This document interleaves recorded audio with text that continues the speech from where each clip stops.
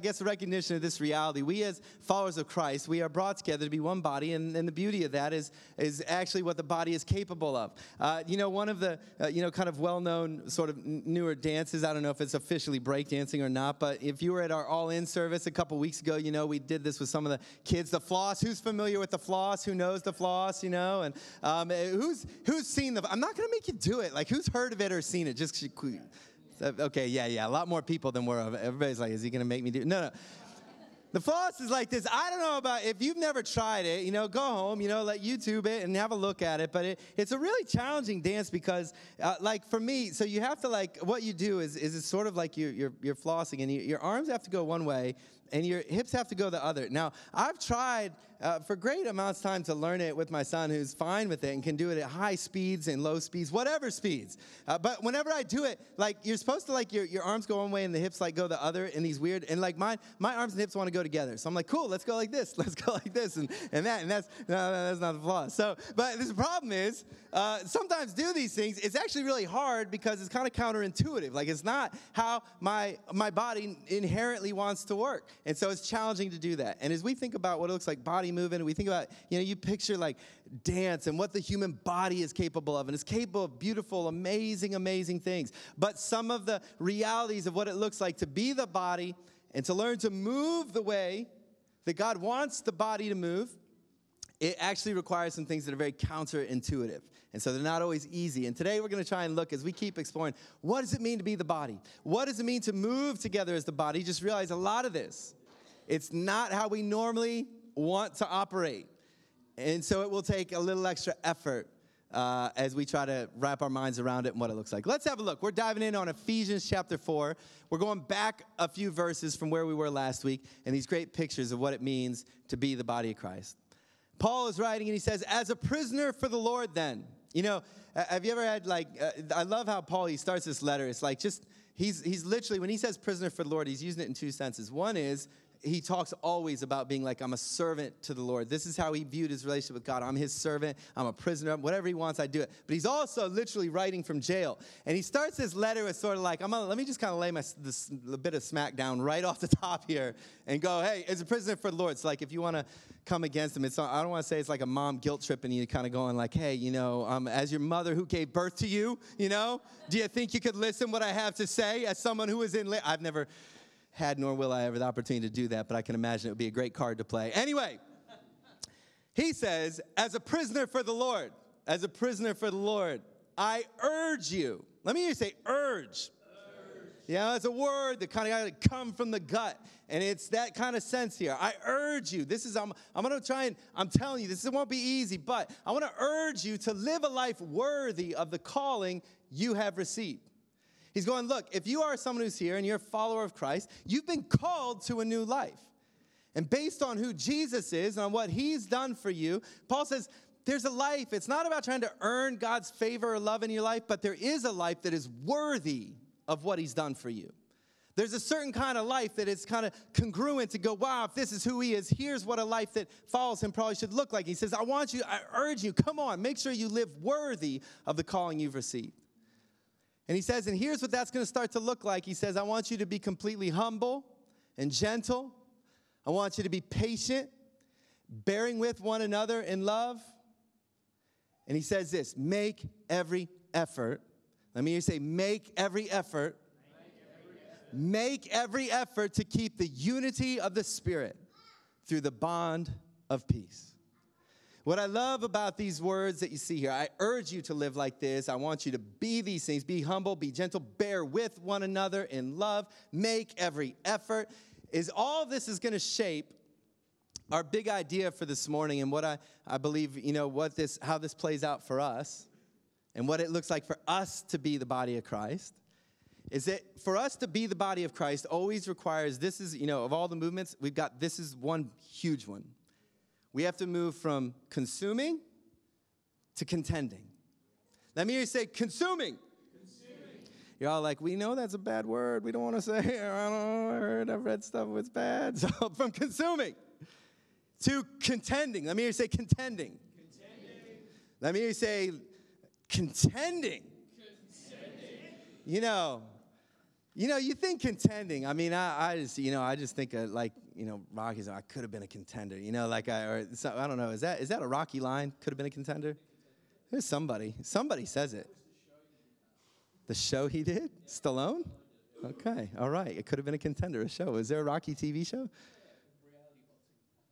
Oh, that's awesome. It's not enough that there were 9 Rocky movies. There's a reality show. So, anyway, whenever I think of contender, you just think of that idea. We think of fighters. We think of, to be a contender is like you're fighting for something. I'm contending for it. Contending is not easy. We consume things we like. We contend for things that are hard.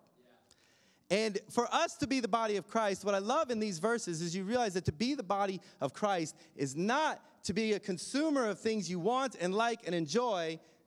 To be part of the body of Christ is to contend for something. I love how Eugene Peterson pulls out in the Message these first few verses. He says it like this.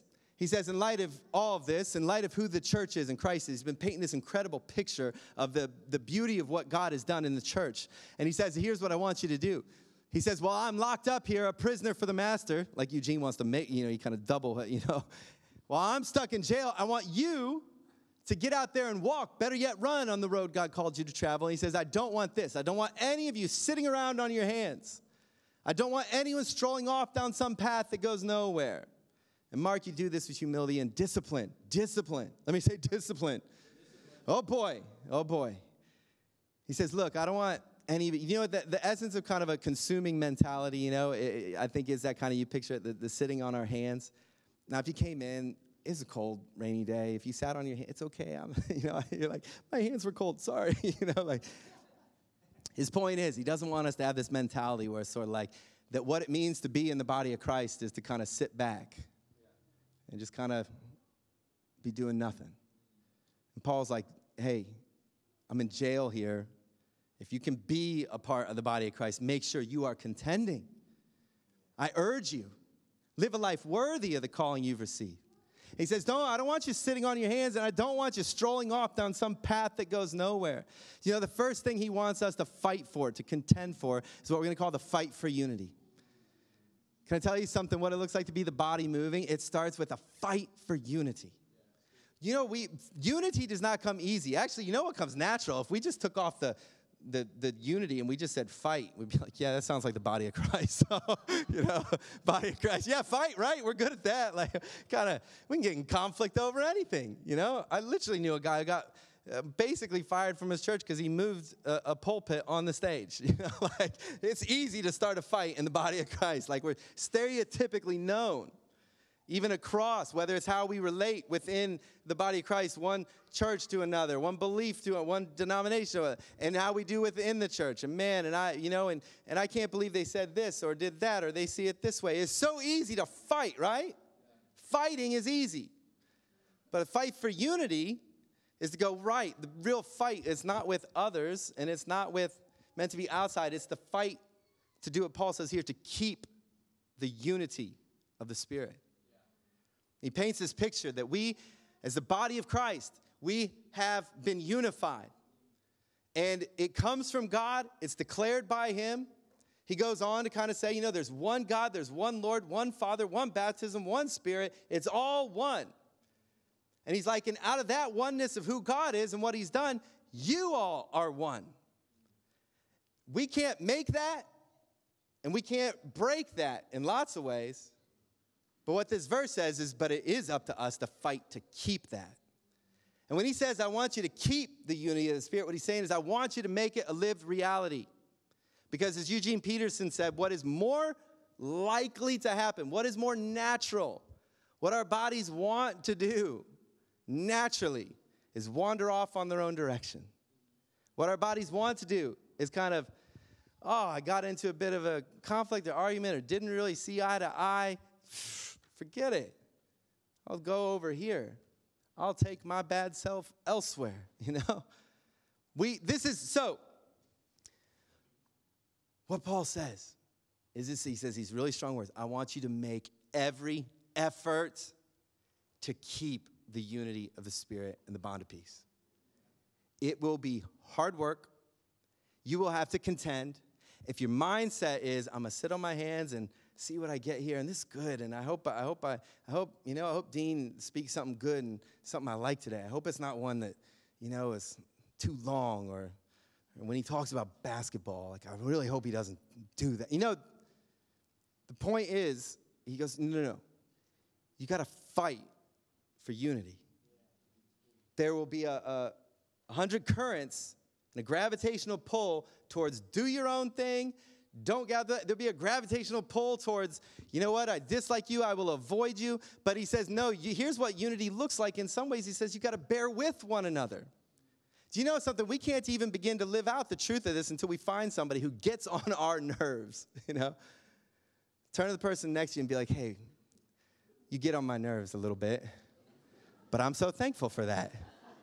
I'm so thankful you get on my nerves, because some of you have been waiting all day, and you were like, well, he told me to say it, so I don't really think they know you.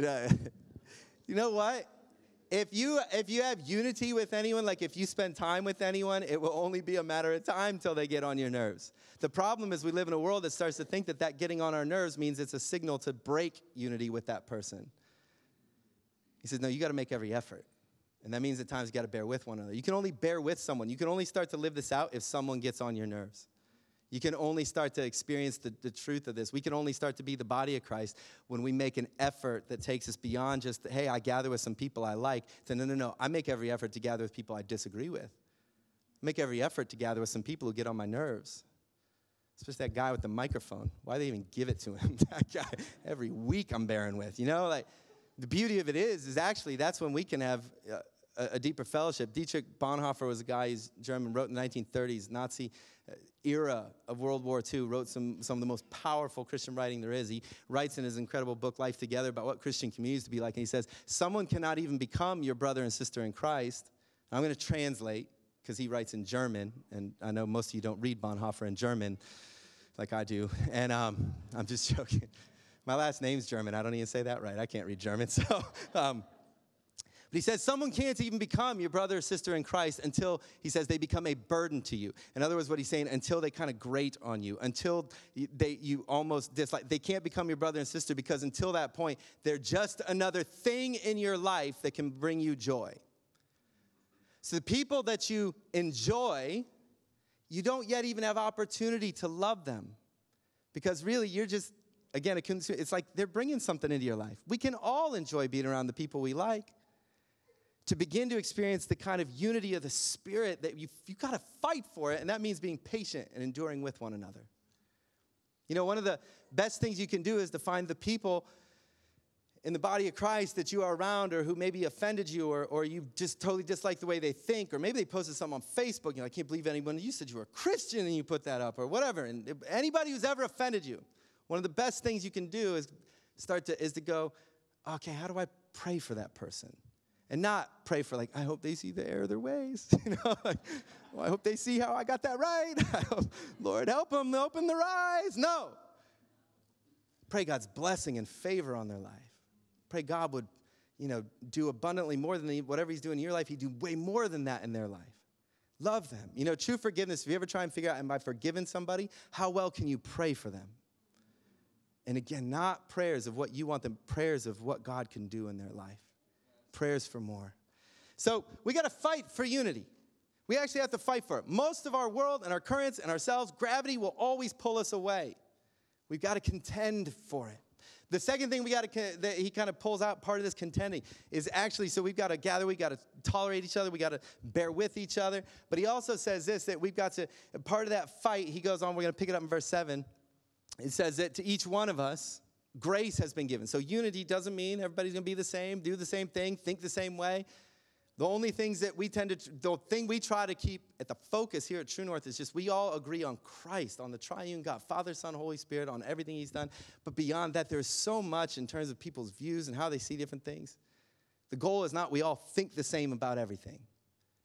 Each one of us, we're all different. We've been given different gifts and capacities. And Christ apportioned that. So Christ himself, he gave apostles, prophets, evangelists, pastors, teachers, for this reason, to equip his people for works of service. Let me hear you say, works of service. This, we got to contend. We got to work to serve one another so that the body of Christ may be built up. This is the goal, that we will serve one another. We do works of service, that we fight for unity and we fight to actually serve one another until we all reach unity in faith. That's what keeps helping us move towards unity. And it moves us towards, unity in the knowledge of the Son of God and knowing him. That's when we become mature. That's when the body's strong. That's when we learn to floss, attaining to the whole measure of the fullness of Christ, experiencing it all. This is what happens. And so the thing that we have to realize is that, what it looks like to really fight, to contend. It is to bring the best of who you are for the sake of others in the body of Christ. And there's this great picture that Christ, he's given different gifts, different graces, different things. But all of it, not so that, that you sort of can be like, hey, great, look at me again. Here's my gifting, and here's what I'm great and passionate about. No. The whole deal here is God's just put people to equip the whole body to serve one another so that our focus is never on ourselves but on others. And that's how the body is going to grow strong. We live in a world that wants all the focus on ourselves. And we exist to kind of like, wow, here's me. Let me be me. I'm going to do me. I'm going to be me. And this is like, no, it's all about how do you bring the best of you? Yeah, but in the service of others. It's not for you. It's not about you. It's this fight for unity. It's about how do you bring the best of you for others. I love Martin Luther King Jr.'s famous quote, the pressing question of life is always, what are you doing for others? What are you doing for others? Here's what's incredible is that when we, so consumers and how much we need this because we live in a world that always is thinking, what am I getting? What am I getting? What am I getting? But man, can I tell you something? We were made for what am I giving? What am I giving? What am I giving? The most pressing question, we all know it when we hear it, we love it. The most pressing question, what am I doing for others? The most pressing question in the body of Christ should be, what am I doing for others? How am I being employed in the service of others within the body of Christ? Because the just counterintuitive reality to all this is why it's backwards. It's not how we're used to moving. We usually think, I've got to find the things I like and enjoy. I want those. I will feel happy if I have those. That's what consumer mentality does. But a contending mentality is what we were actually created for. What is worthy of me giving my life to? What is worthy of me spending the best of who I am? And these verses would say, we are called to do this in the body of Christ. Because the body of Christ, this is Jesus' plan for the world. Jesus didn't come to try and do a couple tweaks and clicks to the world to make it a slightly better place. He came to establish, he said, his church, and the gates of hell will not prevail against it. It will be the body of Christ. The means by which he is present in this world. And when we fight, when we contend by making every effort to live in unity with one another, making every effort to continue gathering, making every effort to continue serving, making every effort to be, forgiving and gracious and patient and bear with one. When we do those things, it says the body grows to maturity. I love this picture in Ephesians chapter 2 that Eugene Peterson pulls out this picture of what the church is. And he talks about it as Christ's body. He says, you just got to understand this about the church. It's not peripheral to the world. Sometimes we think like the world's where, the world is like all happening and the church is this little thing on the side. And, maybe we kind of have to do it or we're supposed to. Or no. He says the world is peripheral to the church. The space in which God is active is in building his church, the body of Christ in this world. The church is Christ's body in which he speaks and acts and by which he fills everything with his presence. What could be more worthy of fighting for, contending for? It's not easy. It's not always natural. But when we do it, this is how we see the body. It says grow to maturity, to fullness. And we come to the fullness of the knowledge of Christ. In some mysterious way, we get to know Christ in a way that is otherwise, it doesn't seem possible when you read these verses. This is where it happens. Can I just tell you something? I think one of the great challenges for us is in our era, if we're going to see the body be what it is called and meant to be, it is that shift from consumers to contenders. We have to make a dramatic shift from consuming to contending. It's not, and we don't just suddenly make that shift when it's like, okay, you know what, I serve on this team or that. It's not about do you serve on a team or not serve. It is a whole mentality and mindset and heart set. That is, hey, everybody here made it here today on a cold, rainy day. Like, turn to the person next, just give them a high five. Great, well done. You know what? Say it was no, give them a high five. Come on. Give some encouragement. You told them they got on your nerves, and now you won't take a second to encourage them? I guess maybe a little friction got started earlier, but I want you to know this. It's about way more than just do we continue to gather. That alone is hard. Make no mistake about it. And so I get it with all the things that compete for our attention and the challenges of life, etc. Okay, it can be hard to even gather like this, but this is about way more than just did we gather or not gather. It's did we come as a contender. One of the guys that this phrase, from consuming to contending, I heard it recently. I was at a gathering of a bunch of kind of Christian leaders from around the world in different spaces, and one of the guys at it, and I can't remember who said it, this phrase, from consuming to contending, so I can't attribute that quote. It's not mine or come from, but when I heard it, it hit me like a lightning bolt, and I just thought, and they were talking about renewal, and all these people, they're from different countries all around the world, different denominations, but everyone was kind of talking through what is really seeing renewal in the church going to look like. And without doubt, one of the primary shifts that is got to happen is the shift from consuming to contending. One of the guys said, here's how they were playing it out in their church, was he asked people, would you come a half an hour before the service? And he's got all these people who come a half an hour before, and they are just literally, not figurative, they're literally on their knees praying for the gatherings of that day. That's contending. You think about posture. How often is our posture, sitting on my hands or lean back? You literally can't contend from here. Like this, it's hard to contend. If Phil and I were going to have a fight right now, and here's my posture, and he's coming at me like this, how's that going to go for me? It's okay. You can say, Phil would beat you no matter how you stood. I've seen his guns. I'm nice to him from up here, But come on, if we're going to be contenders, do we really think we could contend for anything? Laid back, with my mind on my money? No. That's the problem sometimes. Our minds are on other things, and we just laid back. But this speaks of contending. Yeah, how do we sing? How do we show up? We serve. If you're on a welcome team, do you show up just to kind of, I'm here and I said a couple nice little, no, I'm contending for something today. I'm making it my mission to find someone who I'm going to make sure they know they are welcome here. How do we sing? Oh, it's good. I hope they do one of my favorite songs this week. Or no.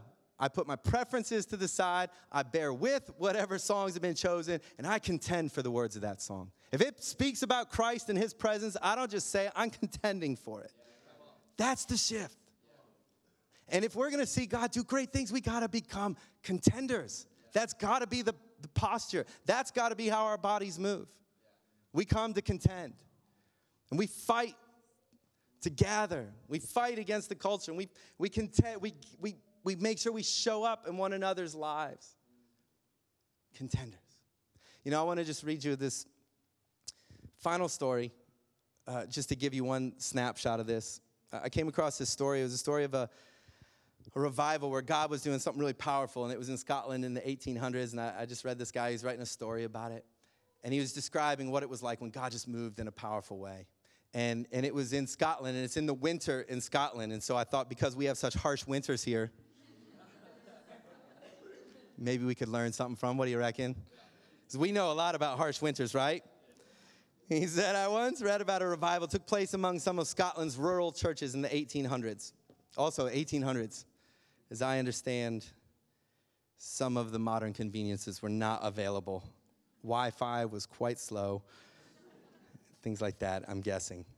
It says, many of the believers who belonged to these churches lived in the middle of nowhere, and they would travel long distances for gathered worship. Bear in mind, this is before the emergence of automotive technology. What's more, the revival came during winter months, which made the commute treacherous due to weather conditions. They're not driving, they're walking, they're hiking, especially since the mountainous terrain was not ideal for travel. Needless to say, And just listen to this. Meaningful participation in the life of the local church wasn't easy for these believers. Nevertheless, they were faithful, and God visited them in a powerful way. Isn't this what we want? We want God to visit us in a powerful way.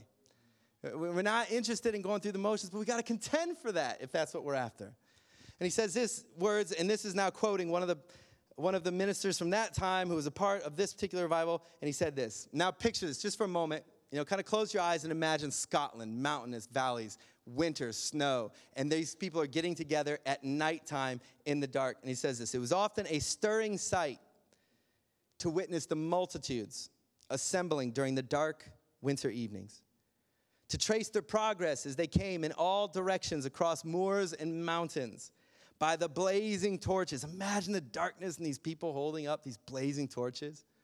Where are they going? Because there's a great concert in town? Or no, they're going because they want to gather, to meet, to worship God, to seek him, to contend. And so they're moving with these blazing torches, which they carried to light their way to the places of meeting. The word of the Lord was precious in those days, and personal inconvenience was little thought of when the hungering soul sought to be satisfied. As we look to the example of these believers, let's make one crucial observation. He writes, those who are hungry for Christ consider it their joy to be inconvenienced for the sake of his church. How easy is it in our day, in our era, to find being a part of his church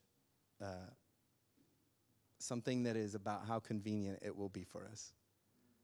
Or to find it burdensome when we are inconvenienced, and yet this picture of what does it mean to find it joy because we're contending for the body of Christ. I know there are all different ways this plays out.